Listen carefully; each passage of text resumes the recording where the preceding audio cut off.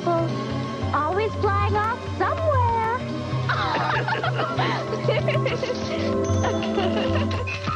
Hey everyone, welcome to the Vegan Vanguard. It's Mexi. And it's Leslie.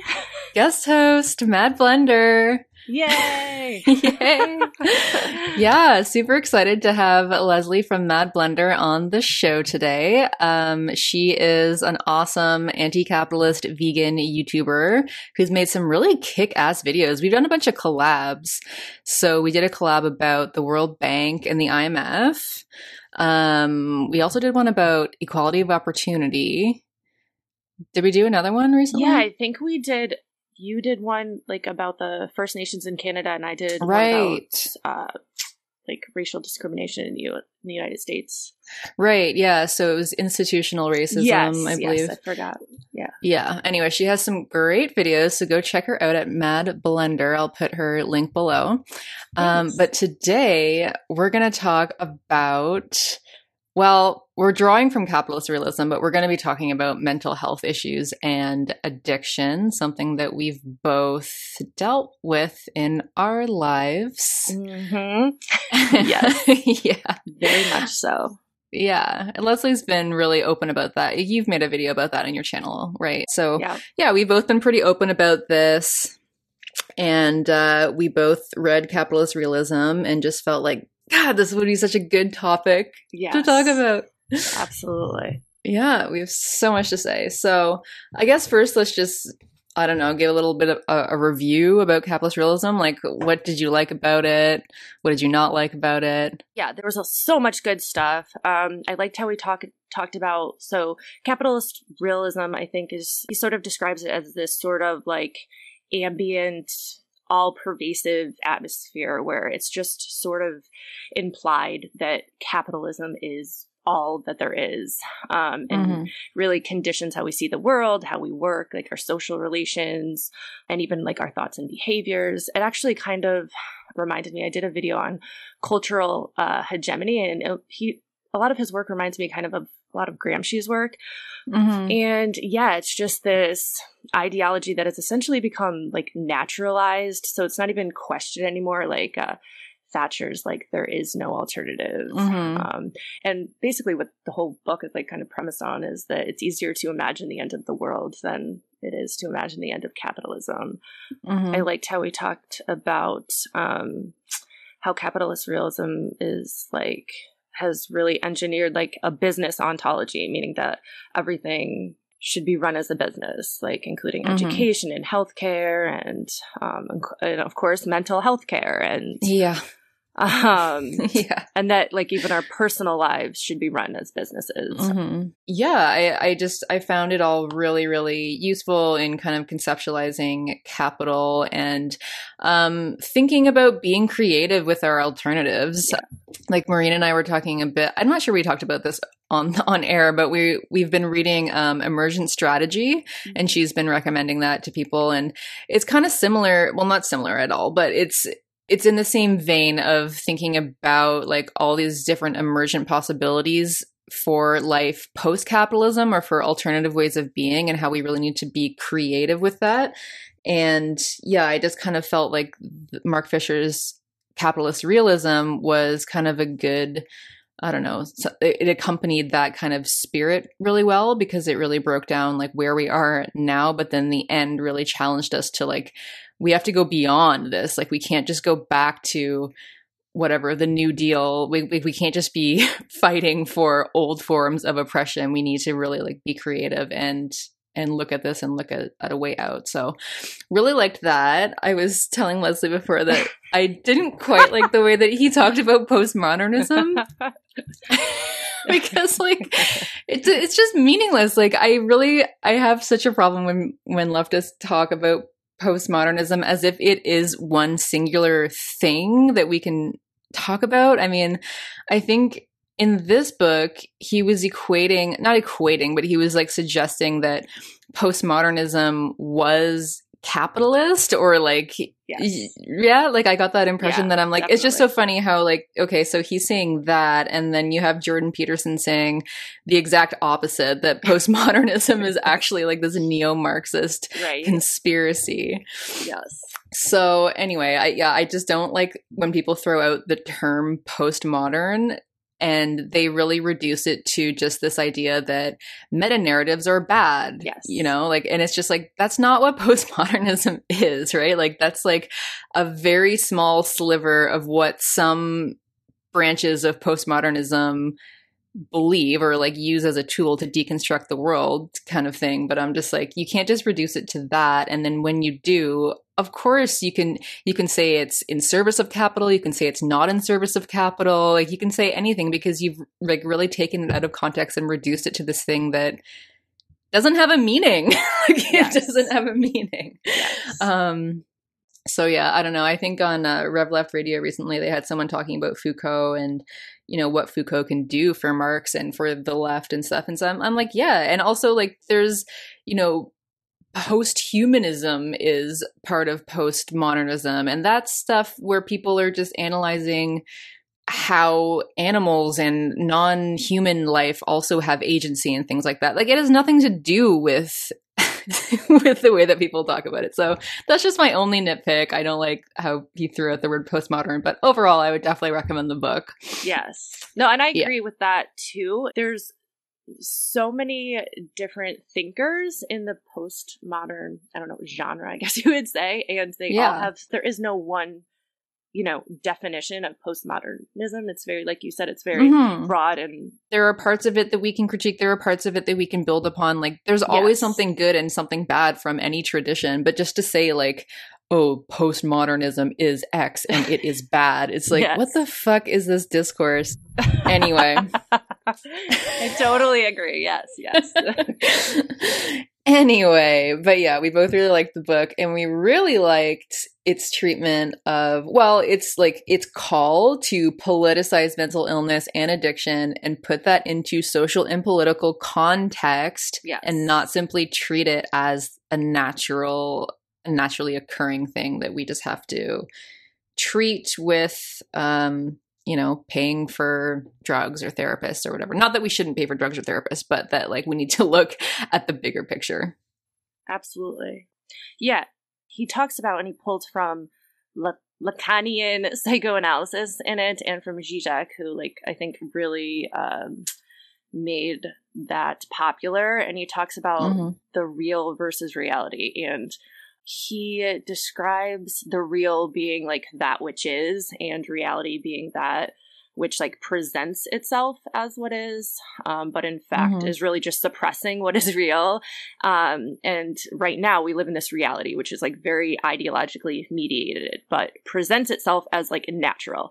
And Fisher says that one way we could really fight back against capitalist realism would be to like uncover the real being masked by the reality. And he uses mental health as an example, which I really liked, and just talks about how mental illness is made to seem as if it's like this natural thing that's just like supposed to happen, and then it's like purely chemical and biological, and which of course there's that component, but like you said, we really need to be asking like why so many people are suffering and take a more like societal approach and like look at the systemic causes, you know.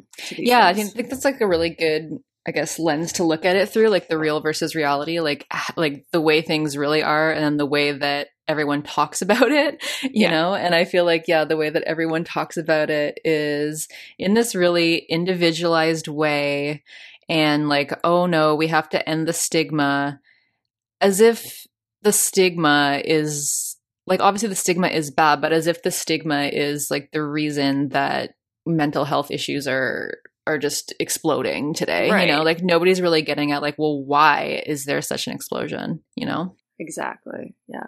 Such a good point. So I just wanted to read like a few passages here from the book where he kind of talks about treating mental health as more than just a natural fact. So he says, quote, "Capitalist realism insists on treating mental health as if it were a natural fact, like weather. But then again, weather is no longer a natural fact so much as a political economic effect." True. In the 1960s and 70s, radical theory and politics coalesced around extreme mental conditions such as schizophrenia, arguing, for instance, that madness was not a natural but a political category. What is needed now is a politicization of much more common disorders. Indeed, it is their very commonness which is the issue. In Britain, depression is now the condition that is most treated by the NHS. In his book, The Selfish Capitalist, Oliver James has convincingly posited a correlation between rising rates of mental distress and the neoliberal mode of capitalism practiced in countries like Britain, the USA, and Australia. In line with James's claims, I want to argue that it is necessary to reframe the growing problem of stress and distress in capitalist societies. Instead of treating it as incumbent on individuals to resolve their own psychological distress, instead, that is, of accepting the vast privatization of stress that has taken place over the last 30 years, we need to ask, how has it become acceptable that so many people, and especially so many young people, are ill? The mental health plague in capitalist societies would suggest that, instead of being the only social system that works, capitalism is inherently dysfunctional and the cost of it appearing to work is very high. And then on page 21, he talks about how, because he works with teenagers, and he said that there's just been a real increase in mental health problems or learning disabilities, and that, it's not an exaggeration to say that being a teenager in late capitalist Britain is now close to being reclassified as a sickness. And he says, by privatizing these problems, treating them as if they were caused only by chemical imbalances in the individual's neurology and or by their family background, any question of social systemic causation is ruled out. So, yeah, I felt like that was 100% apt. And yes. Yeah, I mean, even just anecdotally, we're going to get into some stats about the increase in mental health issues shortly, but even just anecdotally, I remember when I was younger, I was in the generation, I was born in the 80s. What? Ditto. Yeah. In the late 80s, so at that time, I remember when I was going to school, in the 90s, it was kind of just coming out then that there was this rise in kids having ADHD and stuff like that. And they were blaming it on all these really sugary cereals that everybody was eating. Because I remember when I was a kid, we kind of just bought McDonald's or Pizza Hut, or I would just eat Lunchables at lunch and Coke and Dunkaroos, and breakfast was yes. Dunkaroos. Or Gushers or whatever, right? And breakfast was Cinnamon Toast Crunch. So kids are just literally sitting down and eating these bowls of sugar and milk, which is a whole other thing. But yeah, and so it was just kind of coming out that, this way that we're living with no time and basically just entrusting everything to these corporations to give us these really fast packaged things that we could just quickly take on the go, that was causing all these learning difficulties in kids, and they were crashing at school, they were getting ADHD and all this stuff. And yeah, I just really remember just a steady increase in things like that coming out. I don't know if you had the same experience, but yeah. Definitely. And it's so funny, it's actually not funny at all that nobody put two and two together that they did, like you said, that sugary substances are fueling this ADHD, but instead of dealing with the root causes of these issues, like sugary cereals, and then even further to the root of that, but we put them on ADHD meds at 7, 8, 9 years old or whatever. And it's so we have all these kids pumped full of Ritalin, which Ritalin and Adderall are essentially amphetamines. We're giving our frickin' kids amphetamines and then wondering why they're messed up later on. It just drives me crazy. And the mental health field in general just wants to dope you up on all different kinds of medication instead of dealing with the other factors. Yeah, like the broader systemic. You're right. So it's like, yeah, okay, all this sugar is causing problems, but nobody's looking at like, well, why are these companies allowed to feed us? Like, why are there no regulations around these companies just feeding us, Right. chemicals and sugar? Why are people so pressed for time that like they don't have the option or the luxury of doing like slow cooking or the slow food movement? They're just grabbing these things off the shelf quickly to feed to their kids. But anyway, so looking at the increase in mental health issues, this is from Psychology Today. They say that the increase in mental health issues is most consistent between the 1930s and the early 1990s. Anxiety and depression increased between these decades, very much so. And then after that, the trend shows kind of an inconsistent pattern. Some measures level off at historically high levels, some continue to increase, and others decline. So, for example, the youth suicide rate declined after the early 1990s. However, this was because at that time, that's when modern antidepressants were introduced, like right in the early 1990s. So then that made the suicide rate start to decline because it was taking the edge off for kids. So that measure slightly started to go down. However, most other measures of mental health have not improved in the last 20 years. For example, a nationally representative sample of high school seniors showed that more students in the 2010s reported psychosomatic symptoms of depression, such as having trouble sleeping and concentrating. And like in terms of antidepressant use, Americans who say they've taken an antidepressant over the past month rose by 65% between 1999 and 2014, with 1 in 8 Americans over the age of 12 admitting to recent antidepressant use. So the decline in suicide rate is not a very good gauge of the overall state of young people's mental health. So, I mean, yeah, I can attest to that. When I was in high school, yeah, I actually knew a few friends who were on antidepressants at that time. I didn't start until much later, but like if I'm thinking about like myself and my closest friends, or even just, a lot of people that I know, I would definitely say that, 1 in 8 would be, I would say 1 in 3 have gone through some kind of mental illness, some kind of eating disorder, have been on antidepressants, have had something worse happen. I feel like it's very pervasive. Yeah, no, I definitely agree. I remember being in high school, and I remember at 10 years old, my best friend who lived next door, her and I were worried about counting calories and exercising pervasively, extensively for hours at a time because, and this is 10 years old because, we had such poor body image. And then once I got into high school, that increased substantially. And all of the friends I was hanging out with were depressed. I had friends that were cutting themselves. I had friends. Oh yeah. Yeah. And I was, put on antidepressants at 14. So were a lot of my friends. So it's just crazy. Yeah. Same. Yeah. I wasn't put on antidepressants that young, but I probably I could have benefited from them. Yeah. But yeah, definitely.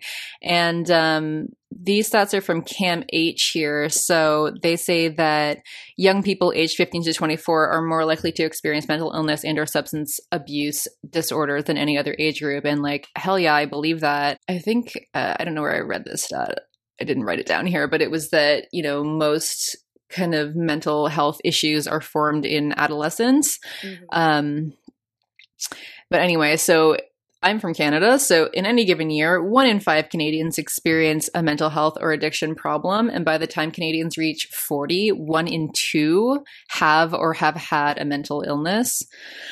34% of Ontario high school students indicate a moderate to serious level of psychological distress, symptoms of anxiety and depression, and 14% indicate a serious level of psychological distress. And then the link with substance abuse, people with mental illness are twice as likely to have a substance abuse problem compared to the general population. And similarly, people with substance use problems are up to 3 times more likely to have a mental illness.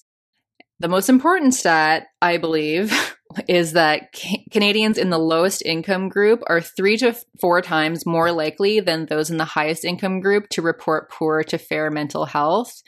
And studies in various Canadian cities indicate that between 23% and 67% of homeless people report having a mental illness. And yeah, I mean, I just think that's obviously so telling. And also there's a ton of really depressing stats about Indigenous communities in Canada and their suicide rates and the rates of depression, etc. I'll read off some of those actually because they're kind of staggering. I'll put these all in the timeline in the show notes so that people can check them out. But Indigenous people in Canada have some of the highest suicide rates in the world. It's really an epidemic. And obviously this was very rare among First Nations historically, but it was only after European contact and colonialism that this became really prevalent. So, I mean, duh. But suicide and self-inflicted injuries are the leading causes of death for First Nations youth and adults up to 44 years of age. Approximately 55% of all Indigenous people are under 25 years of age, which is, yeah. It's also really damaging culturally because like elders are the knowledge keepers and they're the ones that are looked up to, you know, facilitate intergenerational transfer of knowledge and, you know, continue the cultural tradition and everything. So if you don't have any elders, it's also really just damaging for the culture at large. So anyway, the suicide rate for First Nations male youth is 126 per 100,000 compared to 24 per 100,000 for non-Indigenous male youth. Wow. So 126 to 24. And then for First Nations females, it's 35 to 5, which is, yeah. Wow.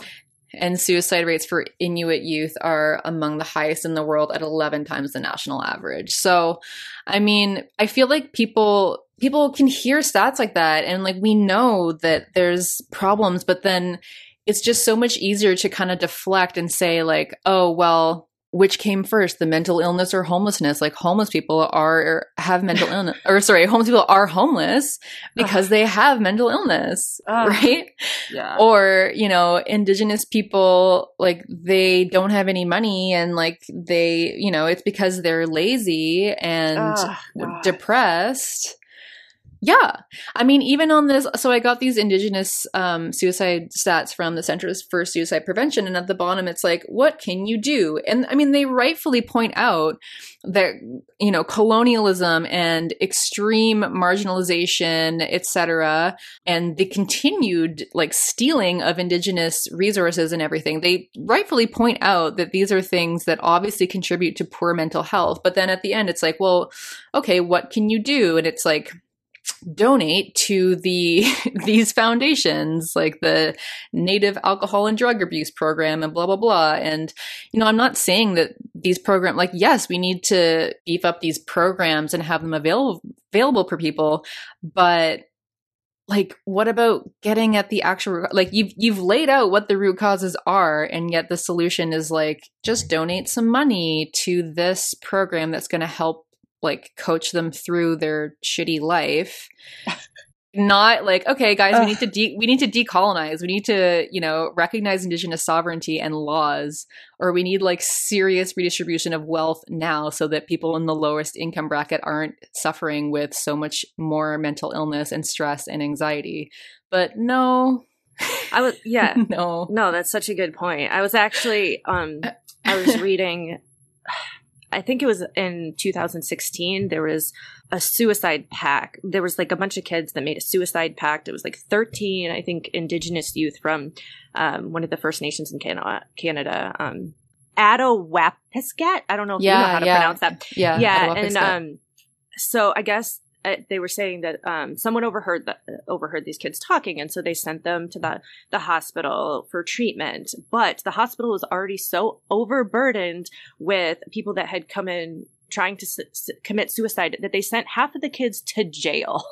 Like, I was like, are you kidding me? And and it the article talked about how this was just honestly like the suicide, the depression is just the inevitable result of like generations of fraught relations between First Nations communities and like the federal government and like the Indian Act of in the late 1800s, which basically like transferred all decision making capabilities from the indigenous people themselves to like officials in Ottawa. And now like there's no resources, no money going to these First Nations. Like residential schools were like found to be abusing Aboriginal children, and then we wonder why they have problems with like addiction and poverty, and I don't know. Yeah, just so ridiculous. So ridiculous. Totally. Yeah, I mean, I could definitely do a whole podcast on like residential schools alone and how terrible that was. I mean, Indigenous children were snatched away from their families and they were forced to, it was like they had to take lessons in, English and Christianity. And it was basically, they were, the whole point of them was to like beat the Indian out of the child or whatever. And that's so gross. Yeah, it's so gross.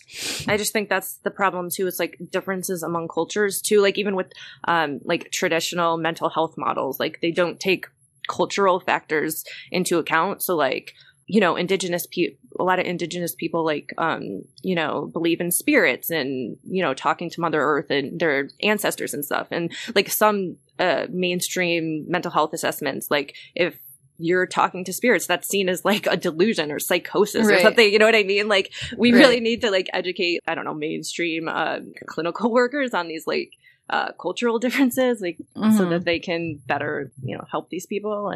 And like you said, plus just the sovereignty of like them being able to do what they want. Right. And like live according to their own traditional law and constitution and everything, which they should be able to do because it should be a nation to nation relationship. But anyway, so yeah, I mean, I guess the whole point here is that there are obviously chemical imbalances that lead to, mental health issues. But I think the question that Mark Fisher brings up and that, we're bringing up today is, what causes these imbalances to happen? Like, and this has a lot to do with, in geography, we talk about the social determinants of health, so that health is never just this reductionist, like medical issue. There's always there's always a story to it. Like there's always a history of like what happened to you all along the way to lead to this general state of health. And I mean, I've talked about my illness before, my chronic illness, my adrenal fatigue, which stemmed from years of me having an eating disorder.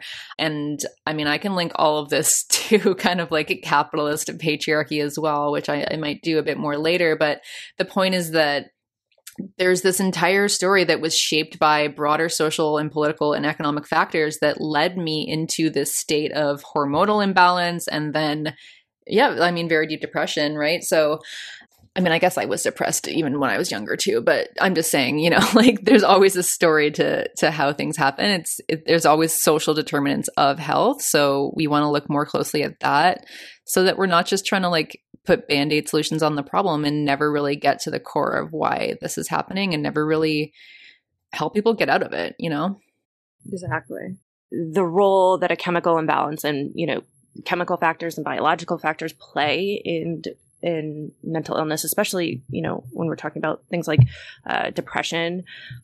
So there's something called the Hamilton scale, which measures depression on a scale of 1 to 51, with 1 being like ridiculously ecstatic to 51 being acutely suicidal. So, and to give you an idea of what, movement on the scale looks like, if you improve your sleep patterns, you'd move up 6 points. And if your sleep patterns get worse, you'd move the opposite 6 points. And so, when you look at the effects of antidepressants on the scale, on average, people that start taking antidepressants move an average of 1.8 points on the scale. Now, obviously, that's an average. Some people move higher, and for some people, it's lower, but that's the average. And so the point being that antidepressants can be incredibly useful, especially like if you're acutely suicidal. They absolutely help to take the edge off and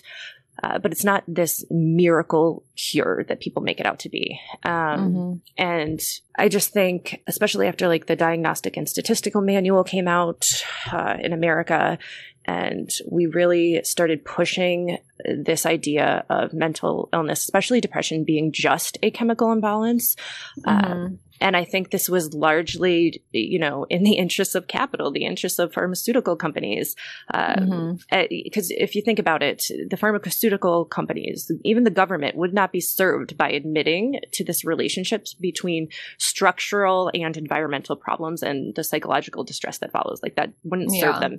And even if you look at the type of studies that are backed by big pharma, for example, like they're interested in the genetic and the biological components of mental illness, because of course these are the areas where they can make the most money selling lots of drugs, and admitting that there may be like other social and environmental causes would just not be, you know, good. And I think psychiatry in general just really tries to medicalize normal human emotions, even emotions and emotions that arise as a result of like losing your job or losing your baby or something. And I just wonder sometimes, like, is it really ethical that, as I said before, that we're drugging kids that can't sit still in class, or like labeling someone with bipolar disorder and prescribing them an antipsychotic 48 hours after they enter a detox for drug abuse? That's what happened to me. That's why I'm saying that. Like, I just said, like, that's a very specific example.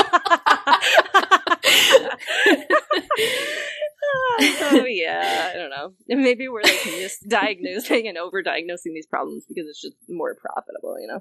Yeah. Than changing society. So no, totally. And I mean, I can totally relate to the sleep thing because, like in the throes of my eating disorder, I mean, people can go listen to the Body Image podcast if they want to hear like the full story about this, but I had messed up my cortisol levels, my stress levels. I had taxed my adrenals so badly that I had developed insomnia. So I had insomnia for about like 4 years.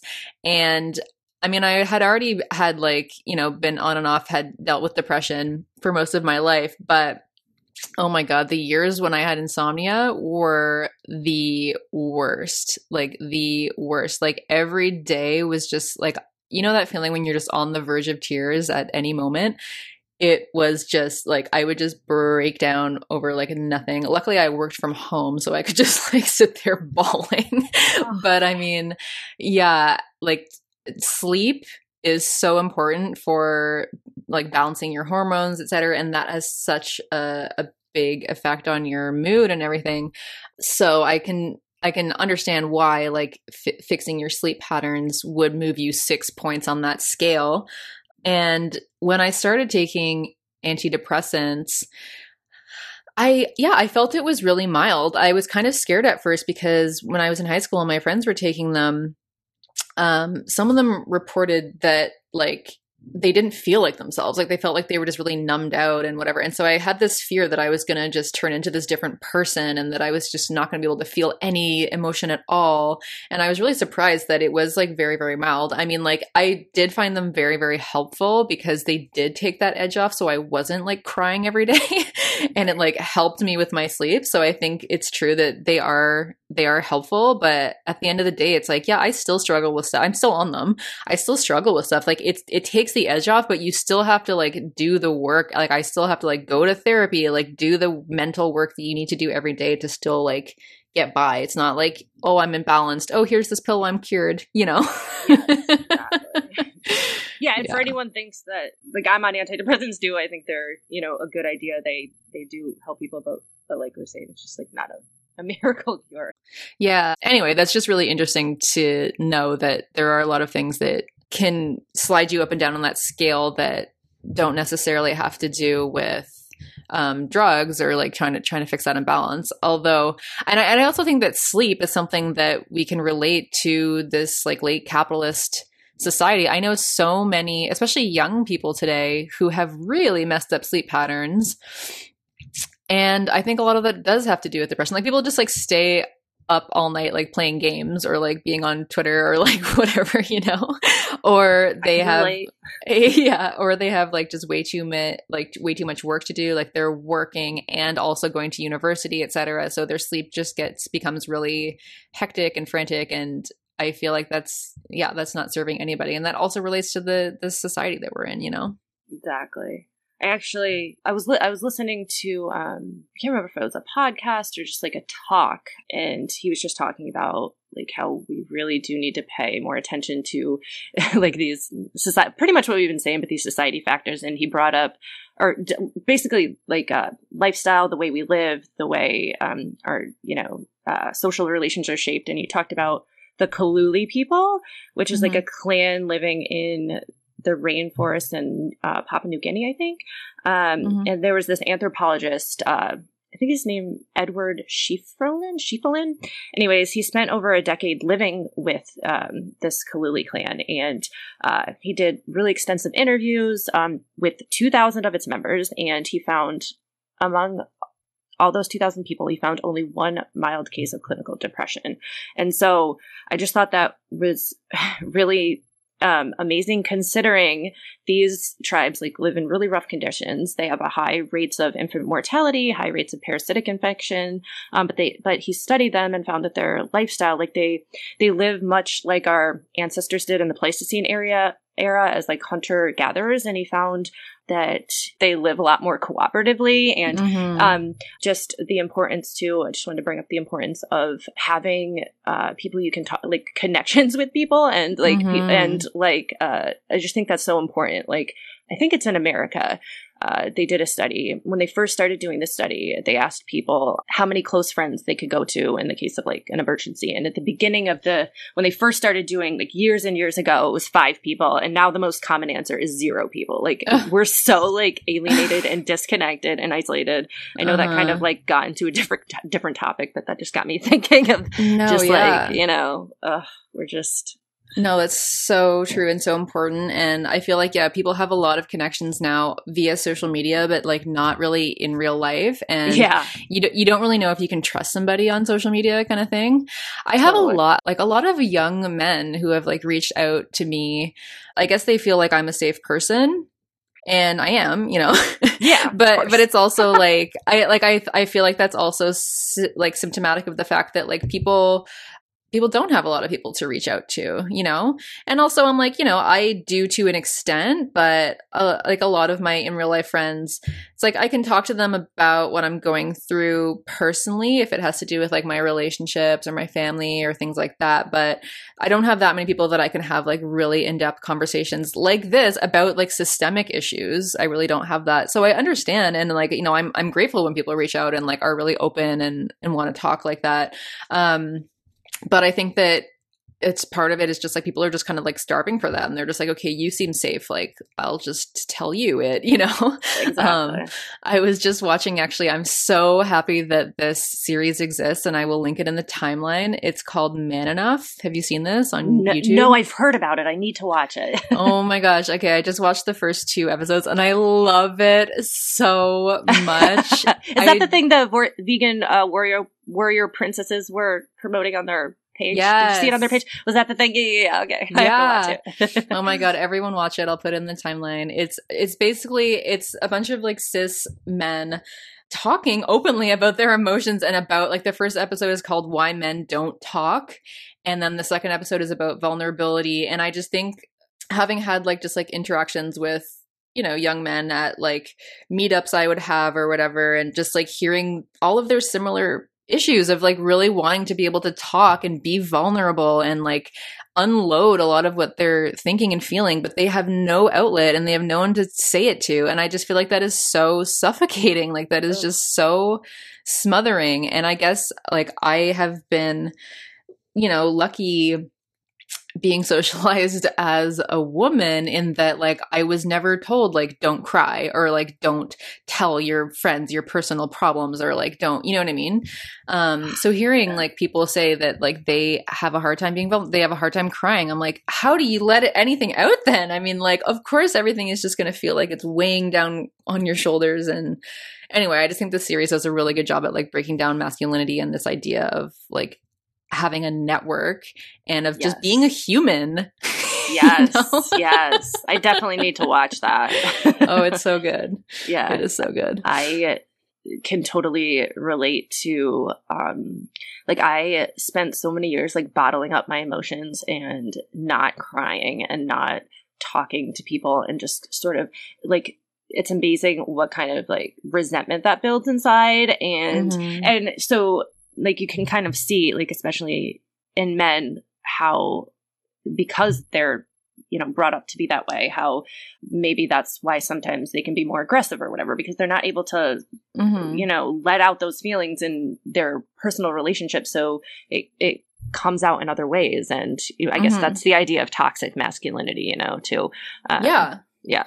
And like the fact that like the male suicide rate is so much higher because I mean, like when I was feeling suicidal in my life, that was a point where a lot of my friends had moved away. I didn't really feel like I had anyone to tell anything to. I think I told it to like one person, but otherwise I just felt like it's a scary feeling. It is very scary and smothering, and you kind of feel like that's when you have no way out because you have no one to go to. So the importance of a network is super important, because I was lucky enough that I had benefits. So I decided that I would go to see a therapist, but therapy is fucking expensive. And if you don't have insurance, if you don't have benefits, then you don't get any. So, which is another part of capitalist realism today. And sometimes that's the only person someone has to talk to would be like their therapist, because they really don't have those support networks. So it's like so vital for them to be able, and it's the people that can afford it the least that need the help the most oftentimes. So exactly. Sucky. I know. Fucking capitalism. Fuck capitalism. God damn it. I started reading. Mark Fisher actually talks about Oliver James, and he's the author of The Selfish Capitalist in his book. And so I ordered it, and I've been reading it, and it's amazing. Now, just to say, I haven't finished the book, and I'm not actually sure if he's purely anti-capitalist, but he does spend a significant amount of time, pretty much the whole book, talking about the effects of neoliberalism. He calls it selfish capitalism, which is essentially neoliberalism, and the effects that has had on mental illness. And so one thing he brings up, he talks about a study done by the World Health Organization, a really extensive study, 25 countries, using the same methods everywhere. They made sure to use representative samples, culturally neutral language, and everything. And it basically showed the global distribution of emotional distress. And what they found is that twice as many people suffer from emotional distress in English-speaking countries. So America, Britain, Australia, Canada, New Zealand. And that in Western European ones, like Germany, France, Belgium, those kind of countries. So there was twice as much distress in those countries than the Western European countries. And the USA had the largest prevalence. That's no surprise there, I don't think, with over a quarter of Americans having been distressed in the past month. And he talked about how there's considerable evidence to suggest that genes are not the cause. Like, he shows that Italian Americans, for example, have prevalences 3 times higher than the descendants of Italians that stayed in Europe. And the same with African Americans with origins in Nigeria. They have rates 6 times higher than the Nigerians who were not forced into slavery and to stay in Africa. Surprise. Right, exactly. I know, right? And so it seems that what the studies are showing is that as populations immigrate, they start to develop the distress rates of their adoptive country within a few generations. And James actually, provides really convincing evidence that these different distress rates among nations is largely due to like these English-speaking countries implementing selfish capitalism or neoliberalism, while the countries in like mainland Western Europe, they implemented neoliberalism, but not to the same extent these other countries did. And it showed where in every country where neoliberal policies were implemented like the most, real wages stagnated or decreased, working conditions became shit, unions lost power and were broken up, inequality rose, and materialistic values came front and center. And he spends a lot of time also discussing the effects of materialism and consumerism and how that affects our self-worth, the way we see and interact with the world. He talks about this idea of how essentially meritocracy is bullshit, but but we believe it so very, especially in America. We believe in the American dream. We believe that if you only work hard enough and you can pull yourself up by your bootstraps, you can make it. And this is really destructive because the way our society is structured makes it literally impossible for everyone to succeed. So, when someone just says you need to work harder, smarter, whatever, they're full of shit because, the capitalist system literally depends on like millions of people not being able to make it. So, Yeah. And it's terrifying. It's really, really terrifying. Growing up as a millennial today, we talked about this in our Form Over Substance podcast that so many people buy into it and kind of end up defending the system because we're basically taught that our self-worth is around what you do. You know what I mean? It's like, if you're at a bar, like, oh, what do you do? That's like the first question, you know what I mean? And it's just like, that is supposed to tell you everything about a person. And so people end up striving for these ridiculous things like, oh, vice president of marketing of like some total bullshit ass, company that's doing shit work, but it doesn't matter because I'm the vice president and that's a great job. And like, and so, you're just taught to define yourself by what you do in a environment where there are fewer and fewer stable positions, more shitty contract ass piece of crap work. And neoliberalism also rolls back any protections that you might have. So it's like you're just out there on your own. And that's terrifying because it's like, if I do not make it, I die. Like I am on the street and no one's going to, like, everyone will just blame me for being there and nobody will want to help, And then people will just say so like, sick. Right. And then if I develop some kind of mental illness or like abuse, substance abuse, just to fucking deal with my goddamn existence, people are going to be like, oh, well, if you just cleaned yourself up a bit, you might be able to like, you'd get a job. You know what I mean? And it's just like, oh, fucking hell.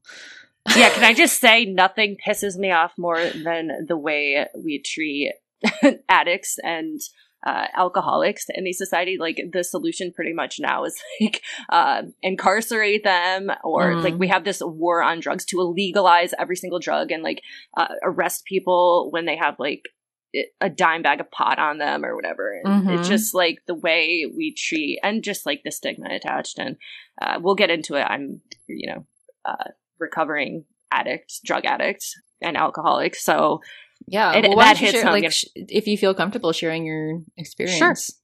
Sure.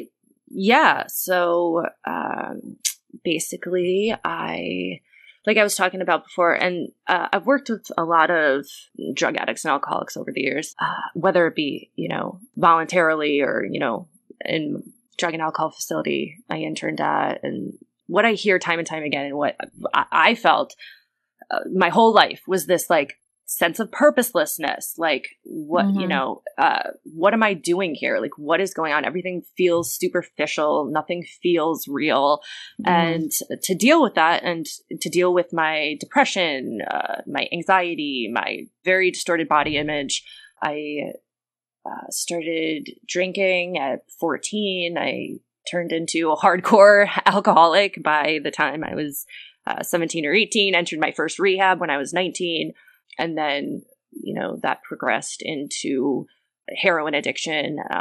Basically, what I found is that was my coping strategy, for the longest time, because I had used drugs and alcohol for so long. I thought that my problem was the drugs and the alcohol. But I'll never forget when I finally got sober and I stopped using, I found that when I finally took those substances out of my body, I found that I felt crazier than ever before. I was more suicidal than ever before. And I found that I didn't have those coping mechanisms anymore. So I was left with just me and all my thoughts of self-hatred and, worthlessness. And so really finding new ways to cope was really hard. And so, I spent a large part of my life in and out of rehabs, jail, and suffering from, I guess, self-medicating, I guess, because I had all these feelings of depression and anxiety, and then trying to hold it in this society, trying to hold a job or trying to get help or really, I think I got fired from every job I had during that period. And like no one really wanted to help. They just, it's like if you're not producing, you get kicked right out. You know what I mean? Like that's just how we are. And definitely. I know I'm so sorry that obviously you went through all of that, but I love that you're so open about that, like with everyone, because I feel like that has such a potential to help people who are feeling similarly, because I feel like so many young people have that feeling of like worthlessness and of just like, what the hell am I doing here? And this whole society is superficial. And what is the point of this?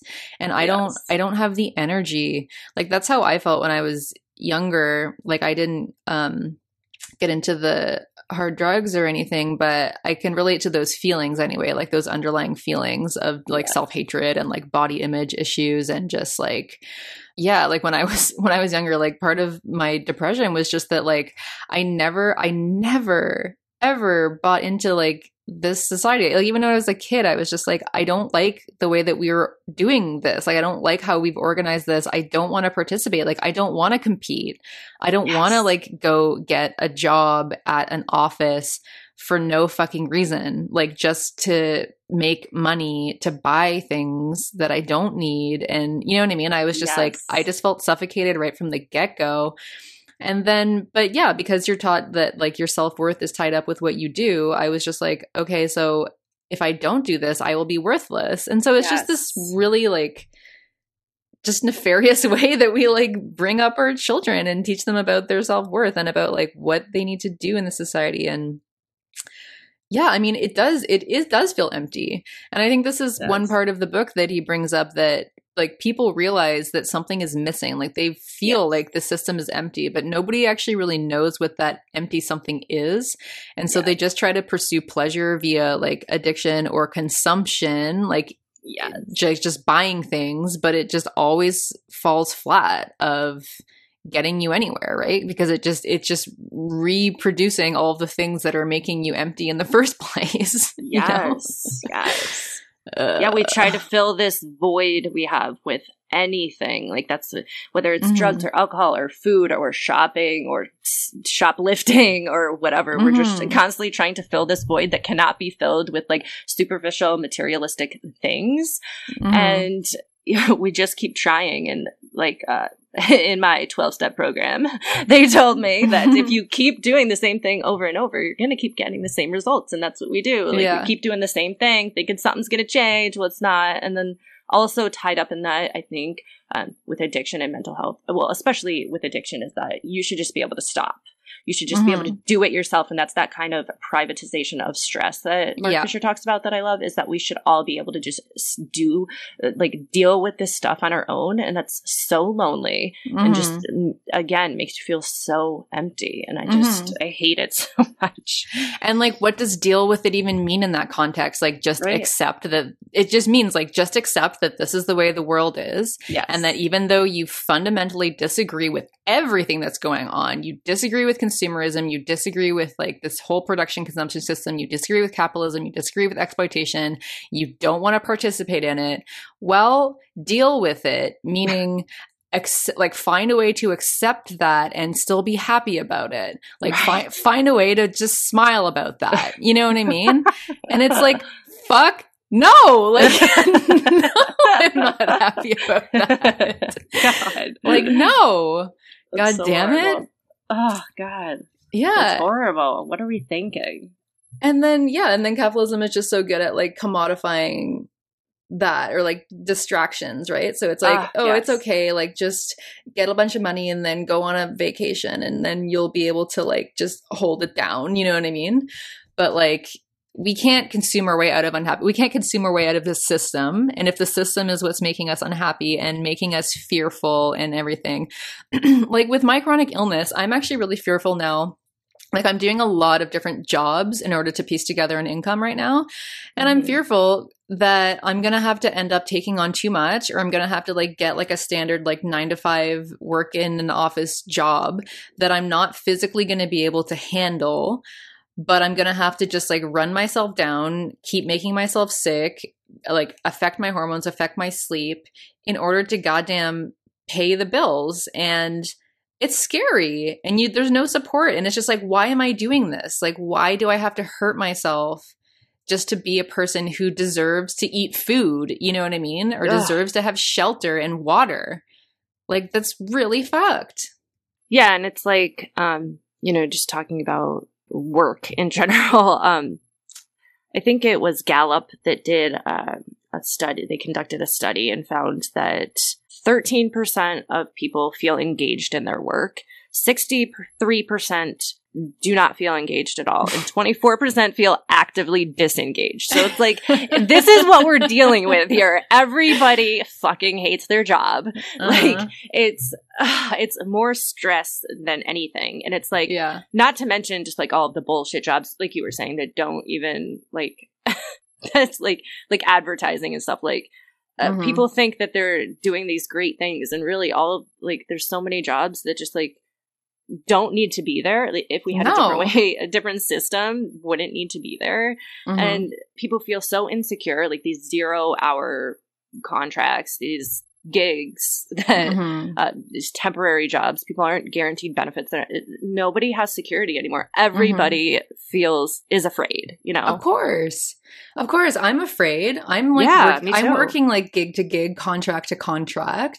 And yeah, I mean, it's scary. Like, talk about an entire society of anxiety. Like, how could people not have anxiety in this situation?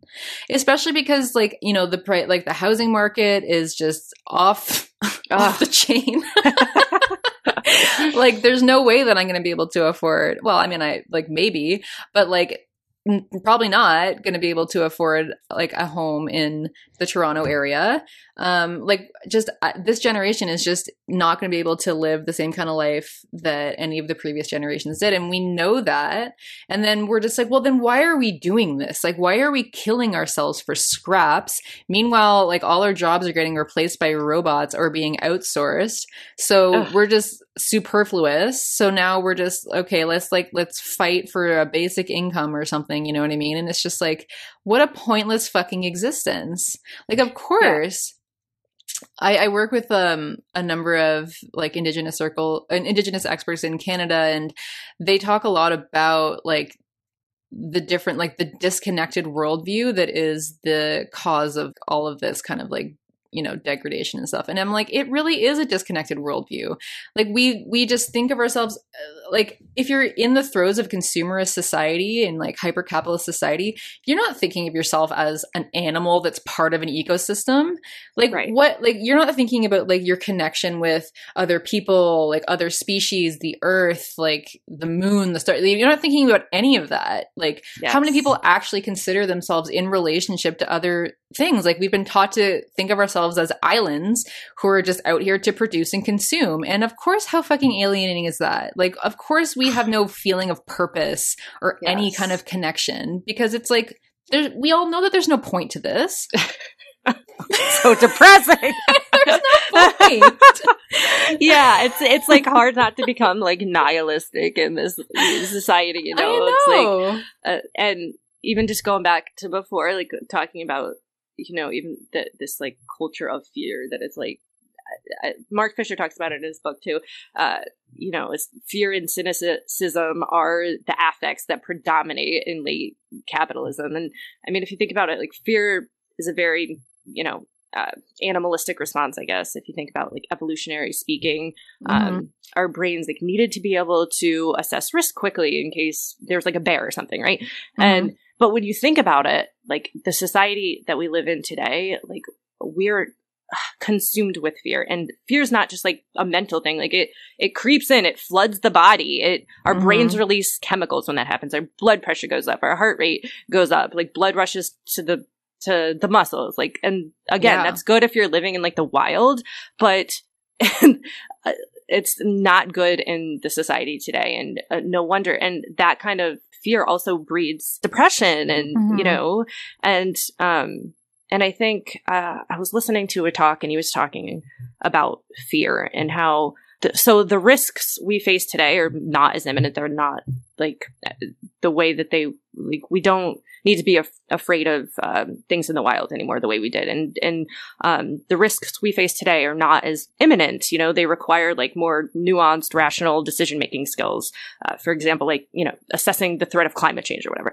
And he was just saying that now we as human beings always overestimate risk. And once you know, we've determined something to be a threat, no matter like how unjustified that threat is, it takes us over. It like crowds out other emotions. And when we're living in the kind of world that we're living in today, where the news is like constantly broadcasting about school shootings and terrorism and drug epidemics, and Twitter and Facebook are essentially, you know, like cesspools of fear. Our private accounts are being hacked and whatever.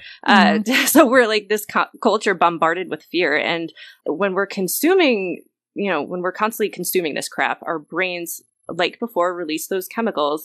And so we're constantly feeling like we're living under constant threat.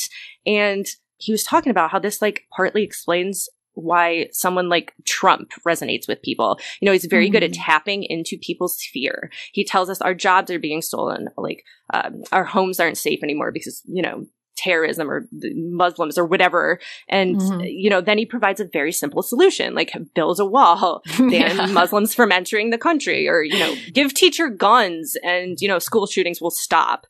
And, you know, it's ludicrous, but, you know, people are already living in fear with like inequality. People don't have, you know, job security like we just talked about. So this breeds the perfect environment for like exploitation for someone like Trump with his very like divisive, discriminatory rhetoric. And he channels this fear into hate and anger.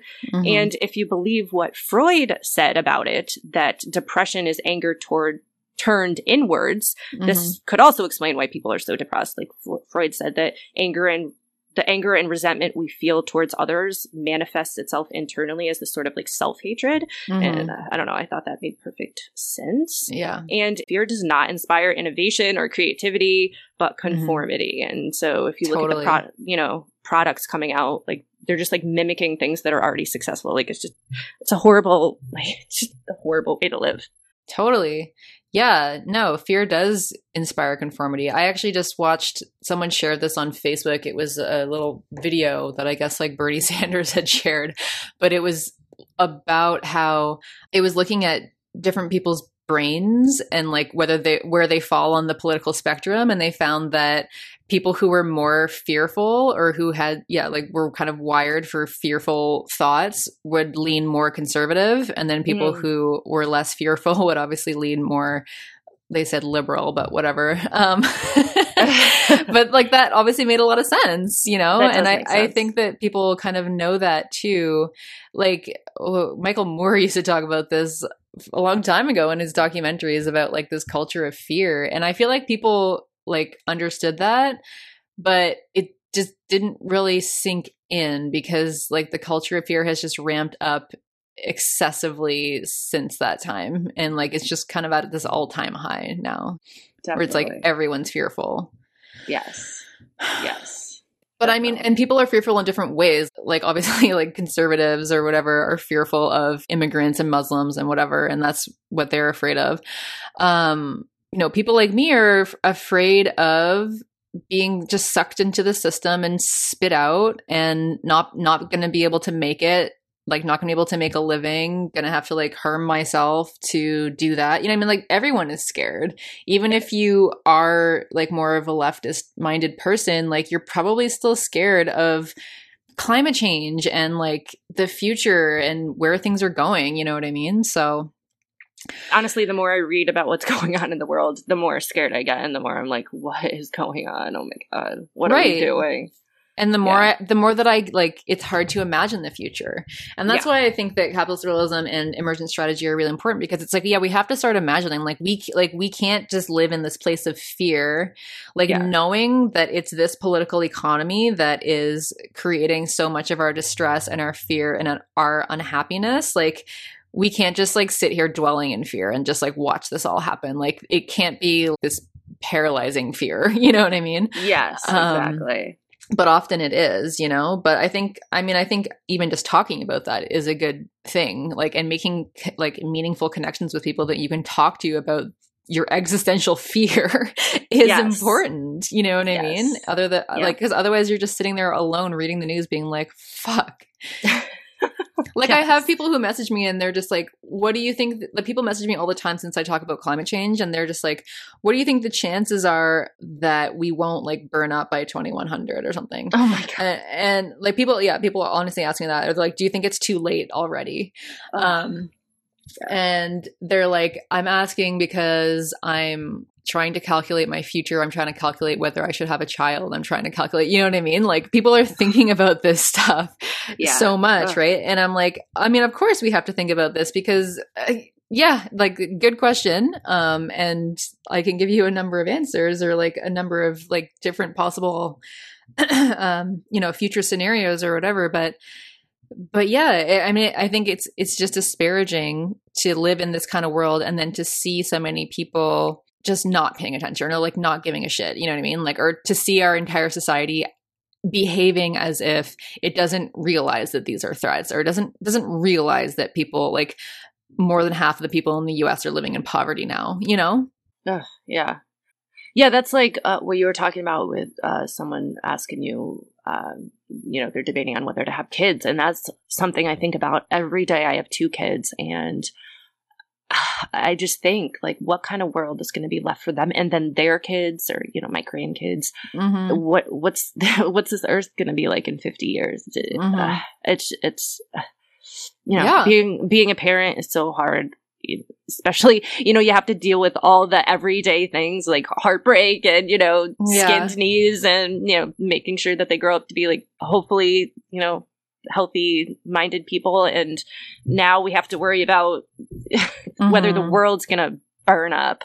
Yeah. God. No, I know. I know that's why Naomi Klein, like she kind of credits having children as why she's like pushing so much harder now for like climate action and stuff. And I mean, people can criticize her because she's not calling, I don't think she's calling for like revolution, but like the LEAP manifesto in Canada is like quite positive and progressive. I think that's awesome. Yeah. Yeah. It's a definite move in the right direction, but yeah, I think Mark Fisher even talks about how this capitalist political economy also ruins families and like ruins our relationships because we don't have time for one another and we're all under so much stress. Yeah, he has a really good quote in here. I'll just read it quick. The situation of the family in post-Fordist capitalism is contradictory in precisely the way that traditional Marxism expected. Capitalism requires the family as an essential means of reproducing and caring for labor power, as a salve for the psychic wounds inflicted by anarchic social economic conditions, even as it undermines it, denying parents time with children, putting intolerable stress on couples as they become the exclusive source of effective consolation for each other. Mm-hmm. And that's such a good point. I mean, that's kind of what. So I'm a stay-at-home mom, and my partner and the father of my kids runs a small business, and I kind of help him with that. But he works 7 days a week. He's constantly struggling to, keep things afloat. And it's kind of ironic because I sometimes feel like guilty because it's like you do what you have to do to survive. It's like you have to do what you can. So yeah, it's really hard because he's constantly away, but he has to put food on the table, and so we have to survive, and it's really hard to like have a date night or to like keep close bonds between us in a relationship, and then also parenting, and just it's tough all around, Yeah, definitely. I feel like John Bellamy Foster also wrote a great article about like the changing role of the family under capitalism. So I think I'll link that in a timeline because I don't really remember it now, but definitely. And then in terms of like getting out of that or the solutions to that, there aren't really many good ones, you know what I mean? Or it's just like, okay, get a counselor, like the solutions to this are all individualized, like hire a life coach or like do some yoga or like start a meditation practice, which I'm like, these are all great things. Like I love meditation. Like I'm a Buddhist, like everyone, meditate, do that yoga. Like if you have access to therapy, like, oh my God, I can't say enough good things about my therapist. She's the fucking best. I love her. Yeah, all of this stuff is important, but it all just kind of brings it back to the self and the kind of like, well, if you really want to fix things for yourself, then you need to be trying harder. Yes.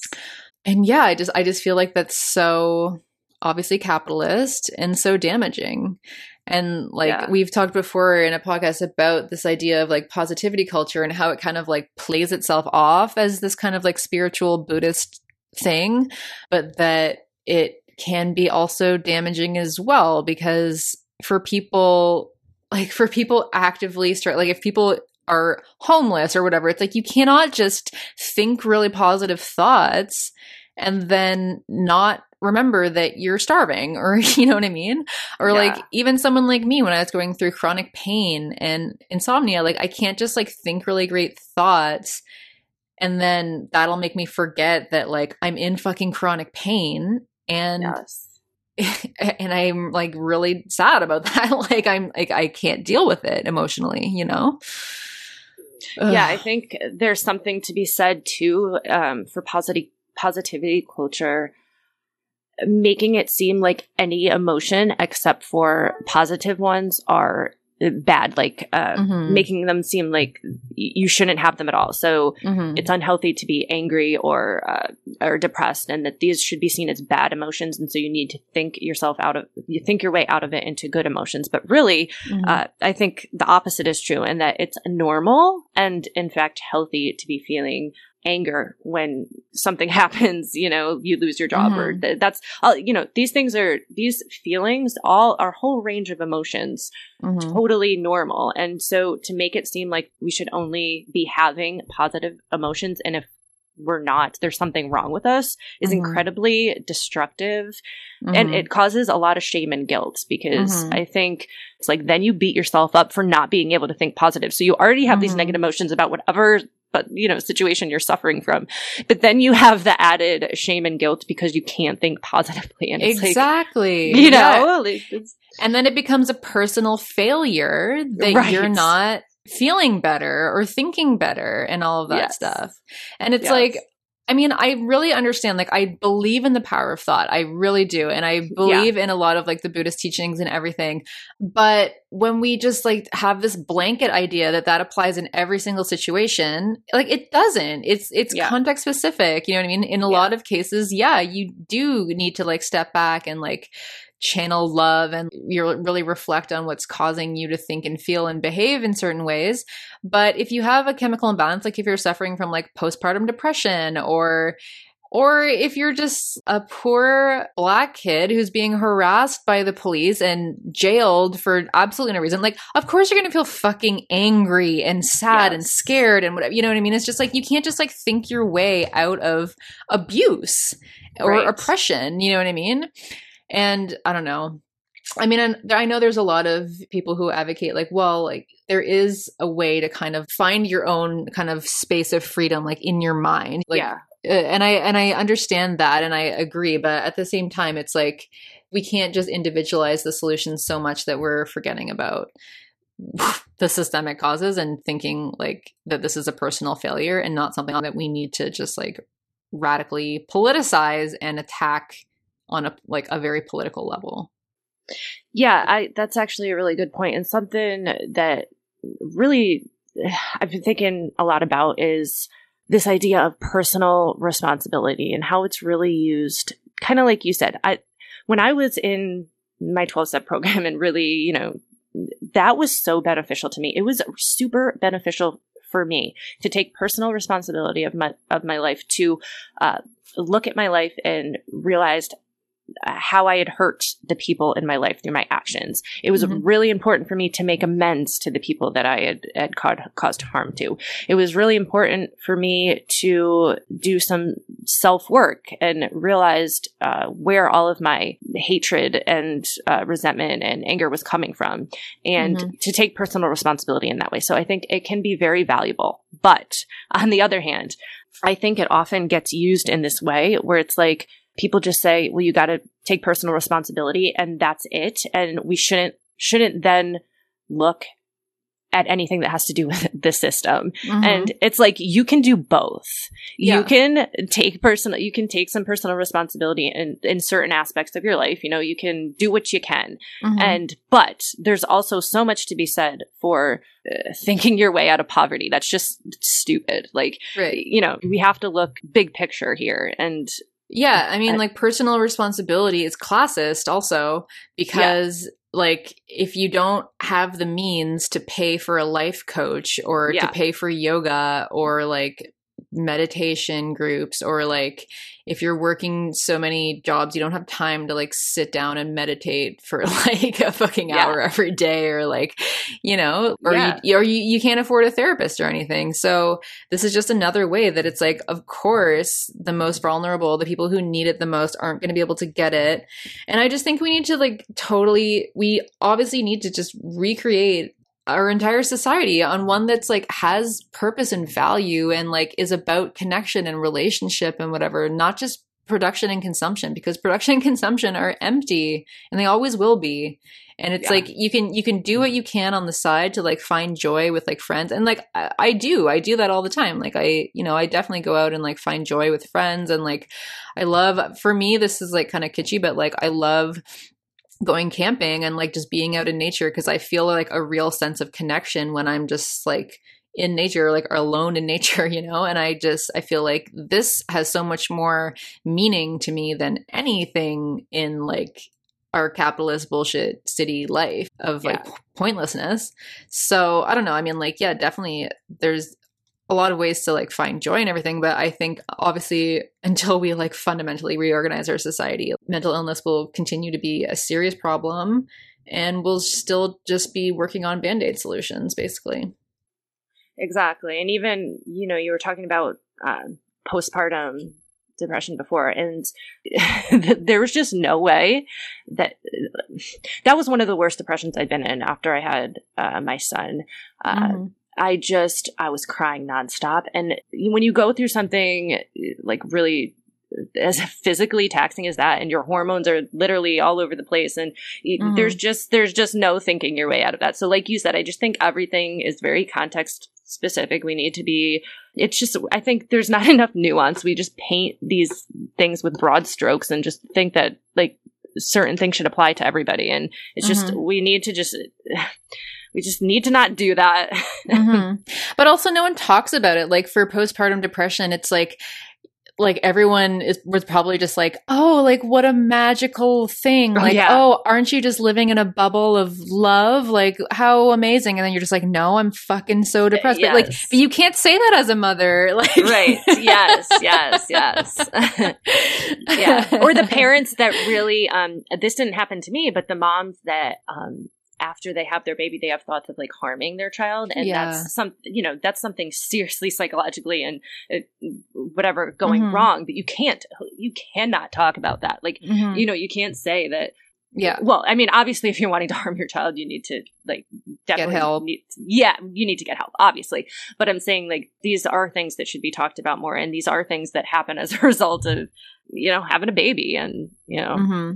Yeah, I mean, there's so much that's just, like, not talked about or whatever. And I think that's also just, like, our social media culture of just, like, here's, like, you know, no one's going to post a picture of themselves being like, oh, I'm, like, I haven't slept in days. Like, I'm so depressed, like, feeling, you know, like, no one's posting that. They're just like, here's me, or, like, here's my lovely family and, like, my lovely baby, and, like, everything is a bubble of love. And, like, You know, even me, I'm not posting shit of me being like, oh, I look and feel like shit. And I'm like, you know, like people just aren't doing that.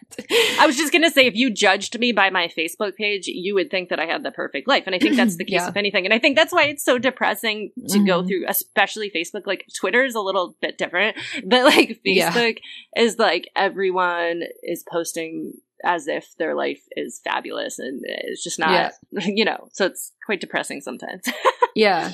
And also, like, because we're so alienated under capitalism, like, we're taught, like, we crave recognition and validation from these people who, like, in any other time, we wouldn't even know who they were. Yes. Like, before, because I remember a time before smartphones and stuff, and you just had your phone and you would just text or call the people that you actually know. Like, the people in your life were the people that you saw, you know what I mean?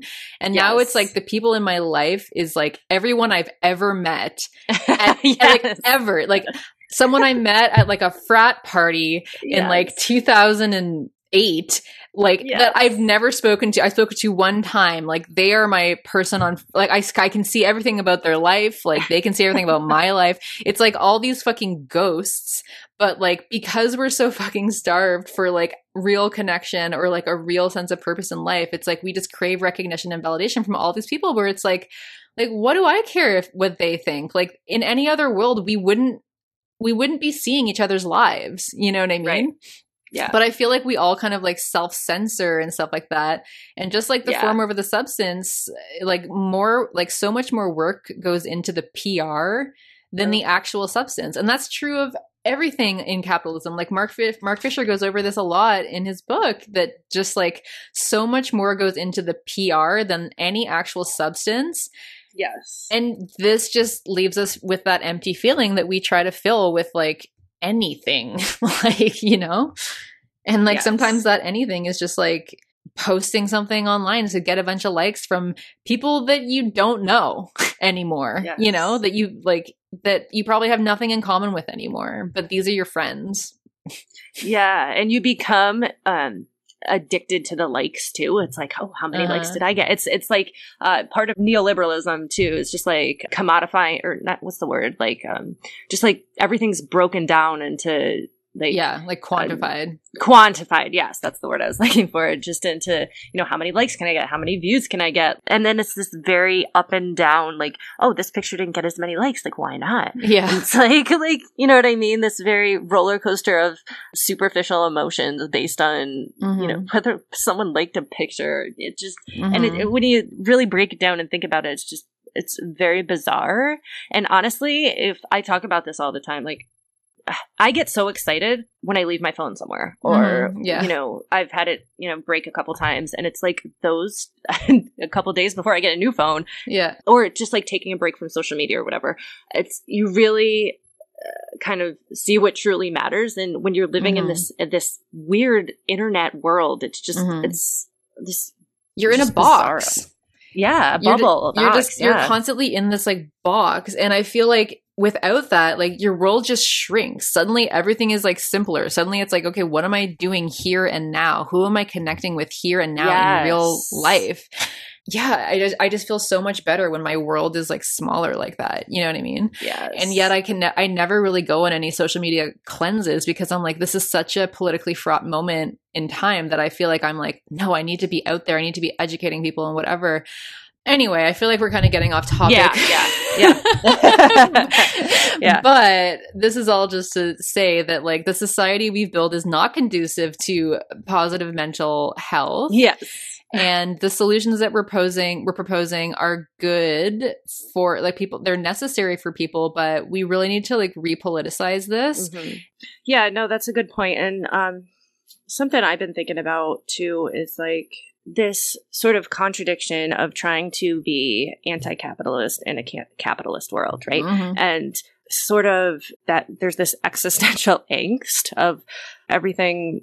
Every protest, every movement somehow finds its way being incorporated into capitalism. And Mark Fisher talked about it in his book too. So I think it was Adorno that said that, capitalism is able to turn every protest against itself into a profit. So, and you see these like countless, revolutionaries sporting like mass-made Che Guevara t-shirts, and, that ridiculous Pepsi commercial last year, like with, Kendall Jenner, like completely co-opting the Black Lives Matter movement, handing a cup of Coke.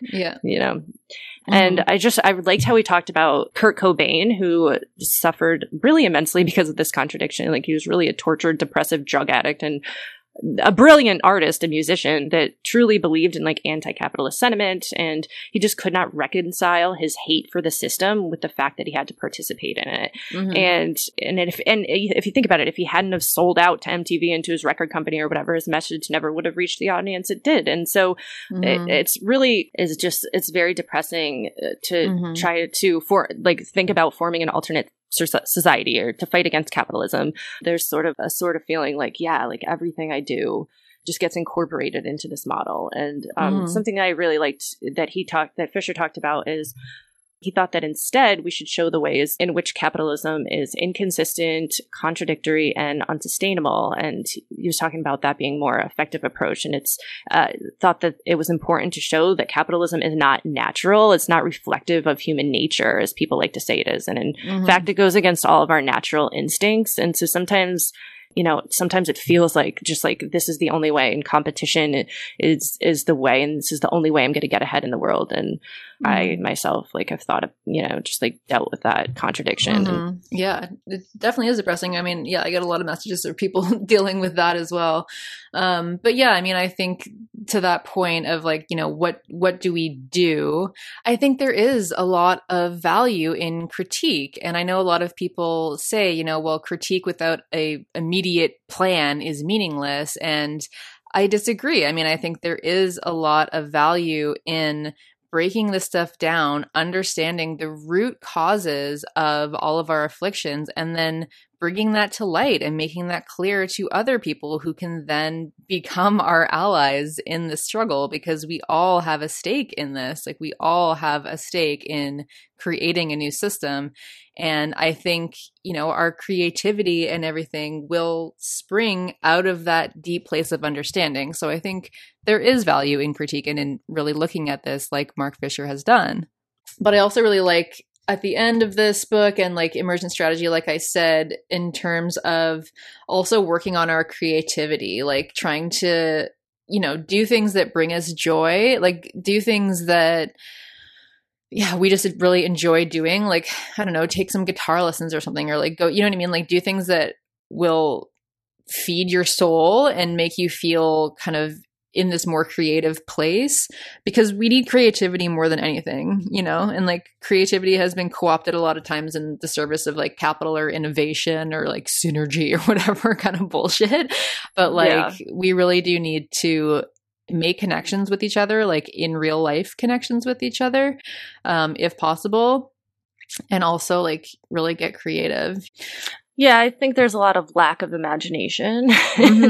Totally. And, and I think that's like, also a symptom of like, we're all stressed, we're all depressed, we're all dealing with this contradiction. It's like, it weighs you down. And then that's not a place where you really want to feel like creative, because you're just like, oh, I give up. You know what I mean? I just think that capitalism is a system based on obviously greed and individualism. And this, as we have demonstrated, is clearly toxic to human existence. Definitely. And positive, good mental health and connection, etc. But there are so many other ways to live and so many other ways to connect with one another and to understand our relationship with other species. There are so many ways to value yourself and one another that have nothing to do with the capitalist job market or how much money you bring in. And we talked about this in the Form Over Substance, just really, in your relationships, trying to be as present and as vulnerable and as real as you possibly can, because like these people, like you really want to cultivate relationships with yourself and with others that really do not put any worth on how much money that anybody makes or like what job anybody has, things that are really valuable outside of these commodity networks. And I think that also seeing all of this for what it is, like seeing the system for what it is, seeing the way that it impacts our mental health for what that is, I think that, you know, critique and really seeing this is the first step to being able to kind of rise above it in a way, or float above it, like to be able to look at it from a place of a bit of distance and say, you know, okay, I see that this is the reality presented to me, but this is not the real of existence. And then if I'm in this headspace of understanding and of, you know, reevaluating my relationships and my being, then I can start to construct a new real.